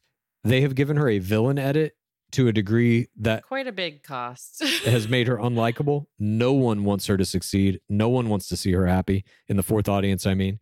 And now they're going to try and turn this on us to make them a real couple. And it's like, you can't do it now. I'm sorry. You cut her to be mean to everyone, basically, you know? They definitely gave her a hardcore villain edit. I feel like they'll force them to break up. I don't think so. Why give him that music? What they're doing to Kat, you think they would keep her till the end? The burrito, yes. Say no more. We see Sam tell Olivia and Davia about the box. Olivia says she's disingenuous. She's going to homie hop. Olivia ITM's Kat could play a good game, but I don't want it at me and John Henry's expense. And Olivia pulls Kat, says, I feel super disrespected in the way you've moved. You should have just said to me that you were interested in exploring that connection. And Kat is not having it. And PPITM's Kat's fangs will come out. Nice. Sick burn, dude. Kat says, you haven't been respectful to others. I move with genuine intent. And she walks off. And ITM's that Olivia is toxic. But we see BB, Brayden Bowers, respects Olivia. And he kind of likes how she's handled the situation. Yeah. We also see Olivia puts her hand in Kat's face right before she moves off. And that kind of becomes a thing for Kat to some degree. And then we see a casting card. Are you tired of talking to the hand and ready to talk to a man? Good one. Portion 6 begins. Everybody comes into the rose ceremony. Olivia gets the colorful narrator ITM to remind us of the rose math. 3 women going home here. DLP emerges, welcomes them all to their 3rd rose ceremony. Becca is missing, DLP notices. Nobody has talked to her. Nobody knows where she is. None of the women saw this coming. DLP then leaves to perform a dark investigation. We follow him from behind, like the opening shot of Darren Aronofsky's 2008 Golden Globe winning movie, The Wrestler. DLP finds her finally in a palapa filled with food and asks her what's going on. Everybody back at the rose ceremony is confused, including Brayden. Just say ITMs that she feels bad for Brayden, but he had a good thing with Rachel, and it was unfortunate he jumped ship so fast, calling out his fucking error here. This was great game sense. Love to see this coming from Jess, who I felt herself was making an error earlier this season, but did correct it in tonight's game.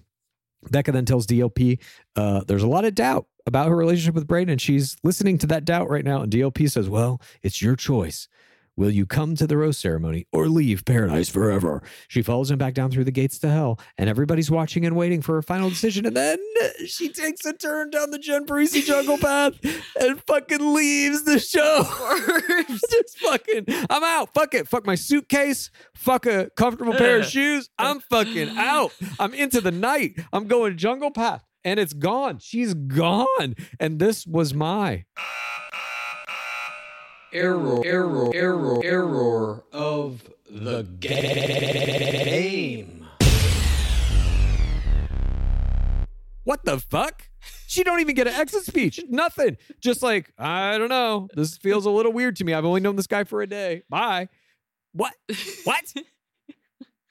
I feel like we don't really know the full story here, but Becca swerving the rose ceremony and fleeing into the jungle path was also my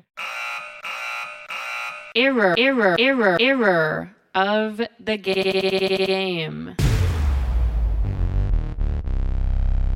I laughed really hard at how this happened, but I think unexplained exits like this are very burrito, you know? They're Yes. Exactly. You're There's like, what is footage going of on? this that can explain this. This is retribution by the producers. Fine, fuck you. You're not going to play our game. You get no screen time. Instead, we get 1,000 hours of fucking PP colorful narrating that Avon and Kylie are still together. I get it, dude. Jesus Christ. Portion 7 begins. They're making him do it, you know? It's No, of course. They'd pull you into a fucking Yeah. room and say, read this. You got no choice. I'm saying their decision to keep cutting him in. And I got nothing against PP. He's doing his best. I get it. And he's lasted a long fucking time on this season. And get all the screen time you can. definitely did not think he would have this longevity. Absolutely. I'm just saying. There's other footage we could be looking at here. Maybe it lasts because he has to do colorful narration like 12 hours a day. Yeah.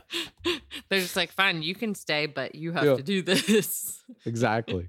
Portion 7 begins. We're at the rose ceremony. Olivia gets this ITM colorful narration telling us what we already know.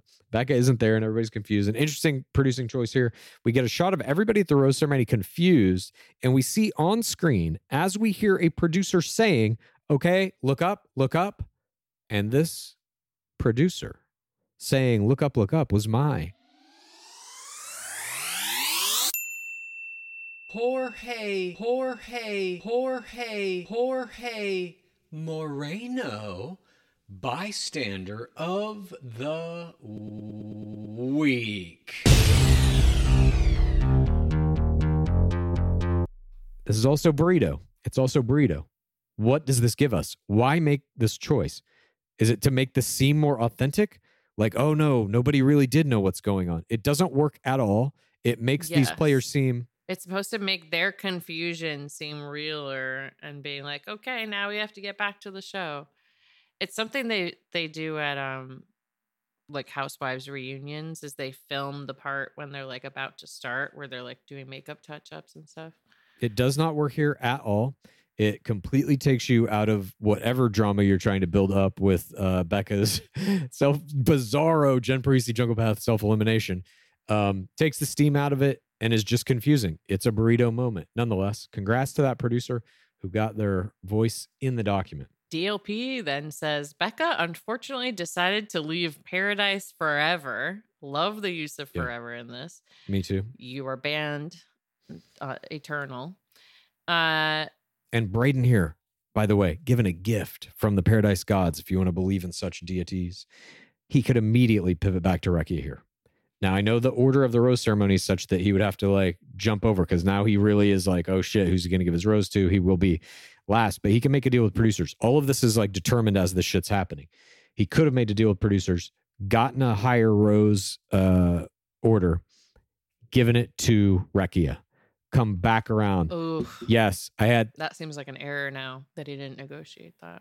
I had a great date with Becca, and what it made me ultimately realize is that I had an even better one with you. This is meant to be. There's a reason she left, and it's because there wasn't anything between us. I don't feel for her the way I felt for you. And that's what Paradise is all about. We got to explore these feelings. I explored that one, and it only made the one I have for you stronger. He could have gotten this back here, had the opportunity. It's a high-level play, but I believe he could have pulled it off had he attempted. Simply never attempted. We see DLP give us the updated rose math, 8 roses, 10 women. Even gives to Kylie, Tyler to Mercedes. And Mercedes gets this ITM where she says, my man likes me. And she squints so hard into this cheesin' 4TRR grin that got my face play of the game. I feel like this was a 4TRR happiness one of being like, oh, that was so cute. I loved it. Yeah, I know the play. I agree with you. It's fantastically done. Then we see PP gives his rose to Sam P. Then we see Aaron B gives that all eggs rose to Eliza. Rekia then ITM's being in a weird position with Braden now. Sam is also a prisoner, a colorful narrator prisoner. Oh my God. But I don't know. I like I said, I begrudge none of these players their colorful narration ITMs. I just wish there weren't so many. It seems like every 5 lines of dialogue is... I wish they would treat us as like a little smarter and a little bit more following. I don't even think it's like that there's consciousness of how we're treating the fourth audience. I think it's literally like a kind of laziness at job. That's just like, yeah, just have him talking about it, like 3 more people talking about it. That's good. There's nobody like scrutinizing this for quality, it seems like, in terms of that portion of the edit. Just to me, my 2 cents. Rekia ITM's being in a weird position with Braden now, and the bad luck of her black dress always getting dumped in it. Blake gives Jess his flower. Tanner here, the big question mark, gives the flower to Rachel Rekia. Fantastic player. Recognizes this is the biggest fish in the pond. I'm going to go for it. Braden has fucked this up. Can I swoop in? Indeed, especially in a time of extreme duress like this. There's only one way you're staying on the show. I have that key. Do you accept it? He doesn't even really have to put in much work here. And then Kat gets this ITM about if John Henry picks her, then Olivia is going to have to leave so they can explore their relationship without her. Obviously wrong. That's not how this show works. John Henry gives his rose to Kat. Kat ITMs, I got the rose. Miss you, Olivia. Not really. So they're giving her, again, this mean girl edit continually, even though they've already tried to turn the corner and made her a hero player. Braden then has the last rose. Who's he going to give it to? Well, the producers have convinced him to give it to Olivia. This is a producer rose disguised as a friendship rose here. Kat gets an eye roll ITM. Genevieve and Davia get their tam sigs, hugs all around. Davia, in her ITM exit speech, says she feels blindsided. She would have rather things just gone bad from the beginning instead of having this great date and then getting the rug pulled out from under. Braden cheers to never having been certain and continuing to swing at curveballs. Olivia cheers to love. And then Olivia ITMs that she will not surrender to Kat and anything can happen in paradise. Then we get this commercial. At least on the feed I was looking at, there was this commercial for the new Hunger Games movie, which I am excited about. I'm glad you saw it too. I do like the Hunger Games movies, the Jennifer Lawrence ones. Oh, I love the Hunger Games. I'm not sure these are going to be as good, but I will see them. By the way, I just watched that Jennifer Lawrence movie where she bangs the young man. Yeah. Very funny. So they say. Didn't do well. Didn't do as well as they liked. Well, I did watch it on streaming. Nice. But here we get this commercial. It's for the Hunger Games. It is Jared Iaconetti dressed in kind of like a Hunger Games announcer outfit or something, talking about the movie and comparing Paradise to Hunger Games. Not a good commercial. Jared Iaconetti recapping as the Hunger Games guy in some sort of collective hallucination was my Jorge Moreno, bystander of the week.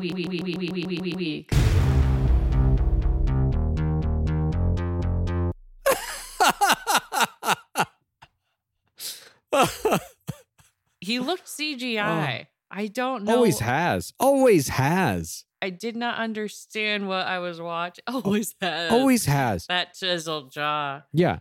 He does look like a computer animated character to some degree. You don't get those proportions IRL. There were many interesting levels of this. One, it's like, I get it. They always do movie tie-ins. We've seen the Barbie one, the Top Gun one. They always do shit like this. Fine. Why are they comparing this to Hunger Games? That's a comparison that is made. Because that guy was based on Chris Harrison. The Stanley Tucci character? Yeah. Oh, nice. I'm just saying it's coming back around. They work hard. I mean, I guess it's presented in a joke format, but they work hard, I feel like, to try to reduce that comparison because everyone who covers the show talks about it in that way and openly says it's like Hunger Games. But I think they don't want that perception to be out there. And here now they're doing a full commercial for it where they literally say it. A lot of money, I guess. I guess so. Get that Hunger Games money. Hey, I would love to see a Hunger Games themed group date. Let's go. That would be fun. What could it be, like paintball or something? I don't know. It could be like a clock where there's all these obstacles. They really have to Hunger Games. At any rate, this is It's more like Wipeout, though. Every once in a while in the Bachelor world, some strange piece of media pops out of it like this. I'll throw the grocery and Serena Maybelline commercial in there. I'll throw the McVile Halo Top commercial in there. I'll even throw in Ben Higgins had to go on his one-on-one date to fucking McDonald's. You remember that? Amanda Stanton. Yeah. That was strange. Yeah. When they went behind the counter. Yeah. At any rate, congratulations to Jared Iaconetti for this. I do think this is a historic moment. It is one of those weird pieces of crossover media that will just exist forever in my mind. Portion 8. Yeah. It really stood out as like a highlight of the night. Yeah. It was more interesting than most anything else in BIP. I agree. Portion 8, day next morning. Some players are discussing sleep patterns and their various lack of hair. We get a happy couple montage. Tyler and Mercedes seem to be lost in loving bliss. Tyler ITMs knowing more guys are showing up this week. We get a shot of these 3 seagulls flying overhead, I believe implying, foreshadowing that Tyler's relationship is about to have a third person. So I now think, we see later, obviously Michael comes in. I think he's going to ask Mercedes on the date, and I think she's going to go. Mercedes ITM's feeling uncomfortable. comfortable with Tyler. Nothing feels weird. She's ready to give him more. She can see a future with him. They play this out too much, in my opinion. That's why I think that too. Sam P gets this colorful narration ITMing about the new couples, Tanner and Rachel, Kat and John Henry. Kat wonders out loud to the other players why Braden gave Olivia his rose. I simply wrote the producers, the same ones that are telling you everything to say in your ITMs and assuring you'll have a good edit. Tyler, by the way, all eggs Mercedes here. Yes. But she only level ones him. Correct. Kat and Aaron B laugh about John Henry picking Kat. Olivia says she's tired of pretending to want them to make it, the relationship. She wants John Henry to feel like hot garbage. She wants some retribution for the wrong she perceives that has been done to her. Olivia ITMs that John Henry is different from anybody she's been with, and that was exciting. Her feelings don't just shit off, I wrote. Don't just, I think that was supposed to be turn off. Because he gave Kat a rose, she did not feel chosen. Olivia ITMs John Henry deserves someone who recognizes how special he is. Kat has been a different person every day. She's not a good person, so we're getting this rivalry really brewing up. We see Kat talking to Ava and Kylie Mercedes. She brings up the hand in the face. She's ITMing that. John Henry pulls Olivia for some time here. And he's like, how are you doing? Not the best. And he basically tells her he felt bad about how he handled everything. She kind of accuses him of being like, oh, you're just coming over here to clear your conscience. And he's like, no, you deserve better than that. And she's like, yes, I do. Olivia doesn't know what to say to this. She ITM's being hurt. And back to that conversation, she says, you're a special human being and Kat's not genuine. Basically trying to sabotage Kat here. And we just kind of get a conversation here where John Henry's trying to smooth it over that he broke up with her, but still maintaining the breakup.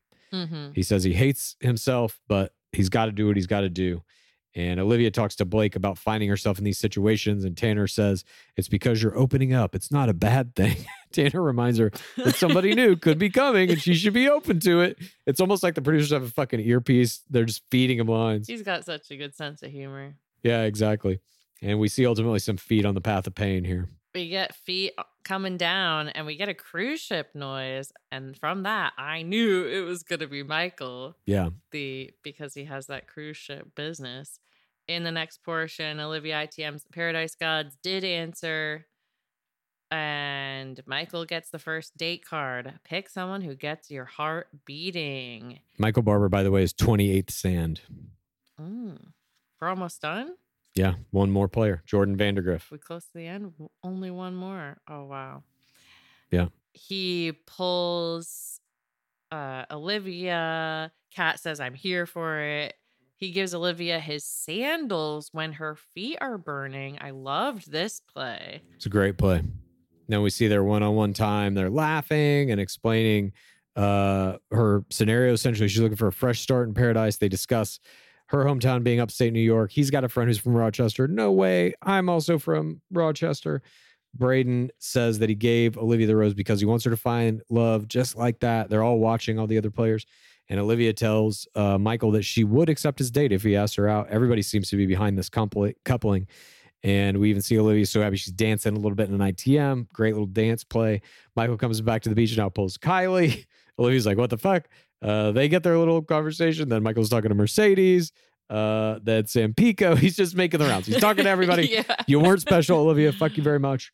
And we cliffhang before he makes his final decision about who he's going to take on the date. Next week promo, we see twerking, love level 3, deep talks, future casting. Vandergriff arrives. Blake and Jess, everything's going well there. Katie Thurston arrives. Fake panic from Blake. This is setting up Blake for essentially what they did with Grocery and Kendall after he was already very committed to Serena. And then in the tag, we get Eliza Isachi, absolutely terrified by a crab who traps her in her room for what seemed like 17 hours. And this crab was my...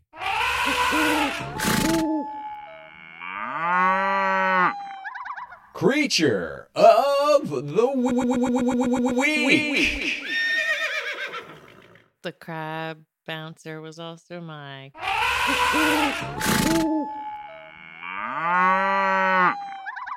Creature of the week. Pretty good creature. I don't know how long it actually was, but they use those wipe effects to... I wouldn't have gone out there. All right. That would have stopped me. Smaller bugs have. Are crabs considered bugs? They're like the same category. They got creepy crawler legs. Okay. Oh, I don't know, like category what science terms wise. Yeah. I think they're different. I think crustaceans are different. They're probably a crustacean. Yeah. All right. Minutia alarm on ourselves. Who was your MVP? Pace case. For her victimization play, for her rivalry play, for her third audience play, for her face play, for her pivot play, Olivia was my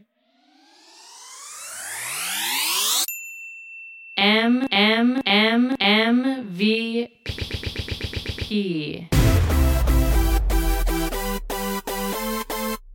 Who was yours? Olivia was also my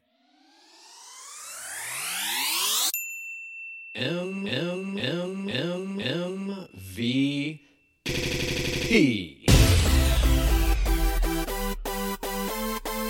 Just never seen anything quite like it. And she even now is popping off on Twitter. Did you see this shit? No. About the edit? What? Yeah. She's on Twitter writing crazy stuff. Her parasocial play is highly underrated. I strongly recommend everybody follow her on Twitter. Look at her Instagram. She just is doing the most this season. She just is carrying the whole show. She's involved in every significant plot other than some of the Braden stuff with Rachel Recchia. She's just all over it. I think if you don't have her in this season, I don't know what the identity of this season is. To me, she's kind of the person that I really attach this season to. Yeah, I would say her. I feel like she was a night one player, and I remember I had put her in my final four from Instagrams. So her having this redemption on sand, I feel proud. I understand. I mean, look. I'm like, she had greatness within her. Yeah, this is really what Paradise is in its best. At its highest levels, it is people can come in that were not all-stars from their season and turn in a performance that makes them important in the nation. I mean, Grocery Store Joe obviously did this. He was the greatest that ever lived. But I think Olivia is in that category of people who were like, obviously night one players, but like grossly represented in their show. They were not used well. And here they've kind of turned things around. Unfortunately for her, we are also in this era where that don't mean much on your Instagram. Yeah, she's not in that in the era where Grocery got his followers. Yeah. Let's look at her Instagram right now, just out of curiosity. See if she's cracked 20K yet. 19.4. So I would guess she'll crack 20K tomorrow. Almost there. Yeah, almost. But that wraps it up. That's our coverage of this historic Golden Women Tell All, first Golden Women Tell All in history, best fucking Women Tell All I think we've ever seen, and this subsequent episode of Bachelor in Paradise. We hope you will join us for Monday. We're going to have a new Digging Deeper. There's a bunch of crazy stuff that's going to be in that. I believe we're going to have some clips of an ex-producer who went on a podcast and talked about kind of some of the manipulation tactics, as well as some other, I think there's a Vial clip in there. At any rate, join us for that. If you would, we would appreciate it. And before we go, as always, what is that dwab at? It's been 7,900 days without an Asian bachelor. Praise be Dark Lord Palmer. Please rate this podcast. Please review this podcast. Please get a friend to listen to us. And then please rate this podcast. Please review this podcast. Please get a friend to listen to us. And then please rate this podcast. Please review this podcast. Please get a friend to listen to us. And then